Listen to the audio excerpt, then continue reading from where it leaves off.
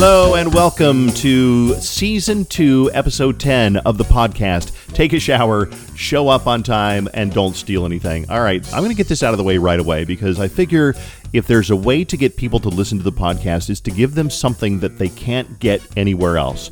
And my real last name is not Ryan. It is not Flugelbinder. And later in the podcast, I will tell you what my real last name is. Why? Because I'm shamelessly doing anything I can to get you to listen. Hey, thanks for the comments from people who listened to the podcast from a couple of weeks ago. I've been gone for a week in Hawaii. Didn't do the podcast last week, so thanks for the feedback that I got since then. We talked last time about the demise of Toys R Us, and I got some feedback from Nathan and some other people who listen to the podcast who say, they didn't shop at Toys R Us anymore. Everybody buys toys at Amazon or Target. And if you're an adult, you buy toys for your kids, I suppose. But you didn't go to Toys R Us like you used to. And Toys R Us had become, kind of a dinosaur. So thanks for the feedback on that one. And the story about the female Steve Jobs, the woman Elizabeth Holmes, who created a company named Theranos, I believe. The blood testing kit that never really came to fruition. So thanks for the feedback. Go back and listen to old podcasts or just start here. It doesn't matter. We'll do some interesting stuff and some fun stuff. Basically, the podcast is based on the book, Take a Shower, Show Up on Time, and Don't Steal Anything, which I have a copy laying around here somewhere. Where did it go? Because what's the podcast without the book? Here it is. It's right behind me. That the podcast is based on. So we're going to pick a random chapter. One that we haven't done for a while. And this is really interesting. It's one of my favorite ones. And it sounds, a little bit mean maybe, but I think it's really true. Chapter number 34. For women only. Your hairstyle looked great when you were in high school. Not so much now. I'm not sure why so many 45-year-old women still wear the exact same style they wore in high school. I mean, this has to be a very deliberate decision, right? They actually get out of the shower and knowingly do their hair the same way they did when New Kids on the Block had a bunch of hits. Now, I've seen enough makeovers on the Today Show to realize that an old hairstyle makes anyone look old. Take the plunge, get a new hairstyle, and don't look back. That's not one of my favorite chapters, to be honest, because it sounds mean and preachy, and that's one of the things that I worried about with the book was, sounding mean or preachy, and especially in 2018, the last thing anybody wants to hear is a guy telling a woman what she should do with her hair. So is it a chapter that I would take back? Yeah. Do I believe it? Oh, absolutely. We were at the airport in Hawaii the other day, and we were in LA. We were coming back from Hawaii on vacation, and we were killing time in a restaurant. We had 5 hours to kill. So we're playing cards at a table, and this woman comes in, probably 65-ish, and she had the most dated hairstyle. If you had a bowl cut and then took a curling iron and curled the ends under so they curled toward your head, that was a hairstyle back in the 70s. You ever heard of the band The Captain and Tennille? The woman, Tennille, that was her hairstyle. And it was a legit hairstyle for a couple of years back in the late 70s. But she had this hairstyle, and I had to elbow Susan and say, oh my God, that woman has a hairstyle that's been around for 40 years. And Susan's not nearly as judgmental as I am, so she didn't say much about it. But the woman was looking around for a place to sit. And there was room at our table if we move things around, and Carson sat over here, and I said, you want to sit at our table? And she was very grateful. And they didn't have much to say, but they were very grateful for a place to sit. So I don't know. It was just kind of an interesting little observation that people have old hairstyles. I don't know. I guess I would. Hey, listen, if you've got enough hair to do whatever you want with, then good for you. A lot of guys, we don't have that luxury. I can't wear my hair the same way that I did 20 years ago or even 10 years ago. It's just not as thick as it used to be. But let's move on to things that are more important than hair. We talked about this on the show last week, and I got very choked up in telling this story. But I wanted to tell you why it came about and what this story meant if you didn't hear it. The story started when we talked about the Dave Ryan Baby Derby on our show. And basically, it's a race to get pregnant. And a lot of people, a lot of women, and possibly men too, but definitely more women, got very upset with our idea of doing a contest to see which of 10 couples could get pregnant the fastest. And they'll come into the radio station, they'll test not pregnant, and then every couple of weeks or every week or so, they'll come back and test, and the first one that gets pregnant is the winner. Well, this struck a nerve with a lot of women who have infertility issues, and this is something that we never even considered. And everybody in the building knew about this contest, but nobody said, guys, wait, we should maybe not do this contest because it'll hurt people that, nobody, that never came up. And I don't know why, but probably because nobody in our buildings ever dealt with that this contest came in front of. Anyway, so we got a lot of complaints about it. And I thought, I got to try to understand. I don't know what battling with infertility is like. I don't know. I've never had a problem with that. Nobody in my family has had a problem with that I'm aware of. Sisters, brothers, anything like that. They've all had a bunch of kids. Except Donna. So we started to get the emails, and it reminded me of a story that happened a very long time ago. Now, on the radio, I told the long story, but I'll try to tell a shorter story. When I was a kid, I lived down the lane from Kathy and Danny Smith. Danny was a year older than me, and Kathy was, I think, my grade. And I played with them at the age, when you're 4 or 5 or 6, you can play with boys and girls, and it doesn't seem weird. You get to about 4th or 5th grade, and you usually play with either boys or girls. But we were young, and we played together, and Danny was, a very nice kid. I remember the first day of first grade. He was, he was a veteran. He was in 2nd grade, so he walked me to my 1st grade class so I wouldn't get lost, and I never forgot that. It was around that time that their dad died. Their dad died in a gas explosion and a fire while working at the Air Force Academy, and he lived for a few days, and then he died. And I remember it was very quiet around my house because my mom and dad were friends with their dad's parents. So the man who died his parents were friends with my mom and dad. So it's very quiet and sad around my house, which was hard for a 5-year-old to wrap his head around. And eventually their dad died. And I remember a couple of things. They had a dune buggy. Their dad owned a dune buggy, and he used to pick them up in school, at school with a dune buggy, and go up and down our road in the dune buggy. And I thought that was really cool. After he died, the dune buggy sat in the same spot in their driveway for quite a while, a couple of months. But here's what I remember most: is that Danny and Kathy didn't come over for a while. They were too grief-stricken to want to come over, so they didn't come over for a while. And when they did, I remember very clearly, they didn't stay for very long. It seemed like 10 minutes, 15 minutes. They didn't stay very long. And they went home. And I asked my mom why they left, and my mom didn't know, so she called their mom and asked, why didn't they stay long? Well, long story short, they didn't like to see me with my dad and see my dad and remind them that their dad is gone. It hurt them at 5 or 6 years old, that it hurt them so much that they just couldn't do it for a while. And I don't remember that they ever really came around much again after that. I think they did for a while, but we grew up and just kind of, went our separate ways. But I remember even at 5 or 6 years old thinking, but I didn't do anything. It wasn't my fault. But I slowly started to get some empathy and tried to understand, even at an early age, well, they hurt because their dad's gone.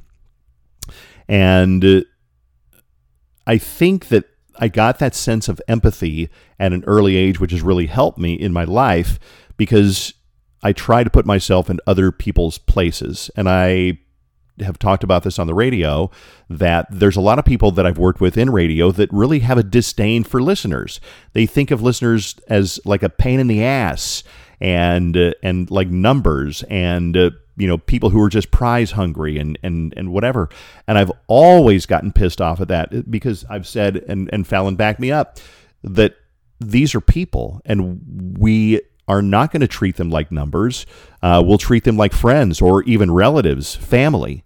Because if they care enough to let us, into their homes and cars and into their heads every day, we need to care about them as people. And I think that served me really well. And I think that might have something to do with the fact that I'm still on the radio 25 years later at KDWB, and you still let me be there, because I think I've developed some of that sense of empathy. So, bringing this whole story full circle, I think that I totally am trying to understand people who are upset with the baby derby, and learning and trying to understand how they feel. And at the same time, understanding that they mostly don't want us to not be joyful about a baby. They don't want us to not have babies. They don't want baby stores to close down, and they don't want baby showers to go away.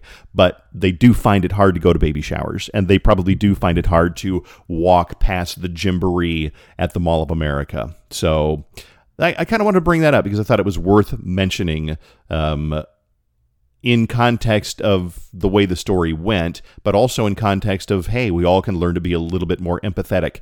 Am I the most empathetic person in the world? Oh, God, not at all. You know who is? Steve is. Steve is very empathetic. As much trouble as we give Steve, he is one of the kindest people that I've ever met. He drives me crazy, and I drive him crazy, but he's very kind. By the way, by the time you hear this, you'll realize that we did an April Fool's joke with Steve, and we posted on social media, "Good luck, Steve, we'll miss you," and said nothing else. Well, the bit is, Steve, "Good luck, Steve, we'll miss you," basically meant he's going to be late to work because he's going to stop and buy a scratch lottery ticket.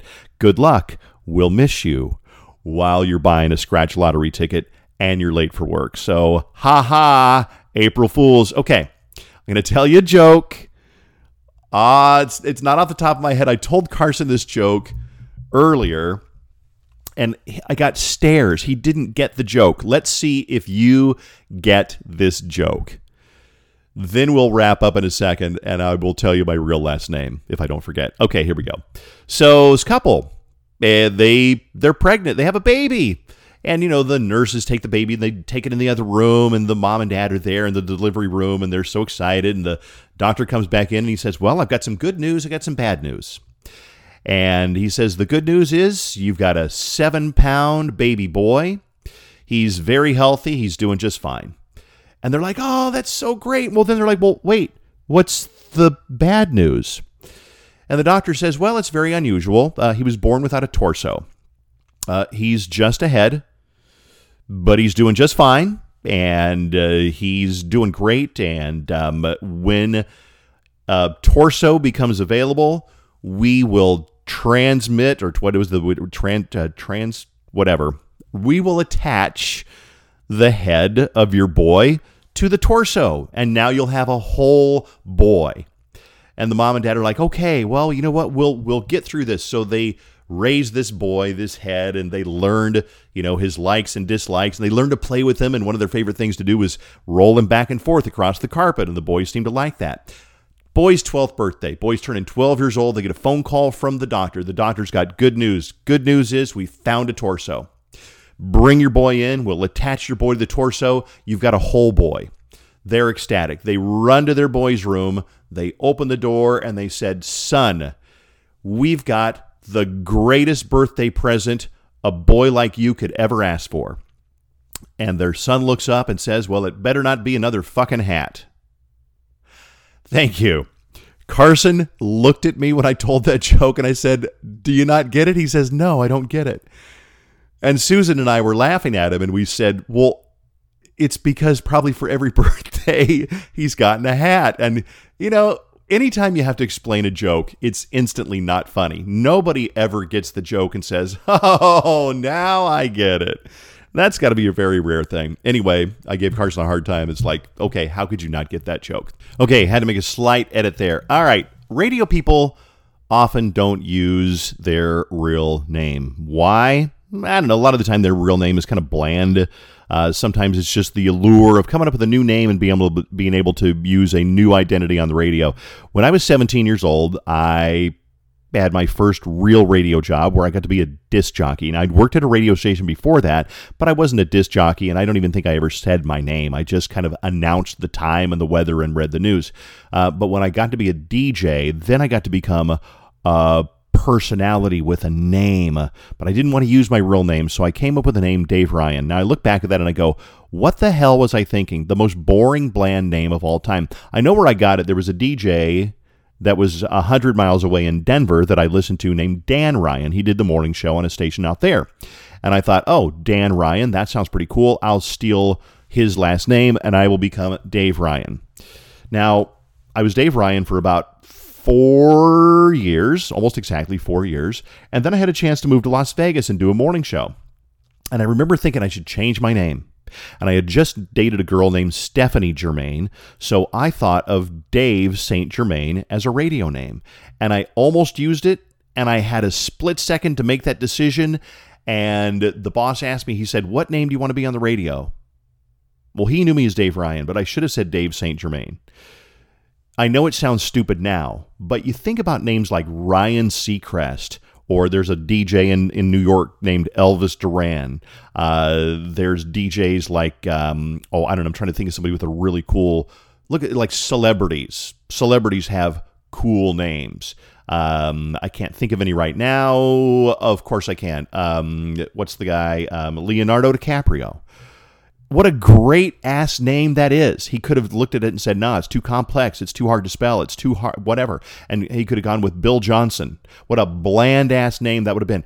Anyway, I went with Dave Ryan and it served me well. It's fine. But I think back and I go, wow, I could have been something else besides Dave Ryan. All right. So my real last name is, are you ready? Drum roll, please. Kibler. What?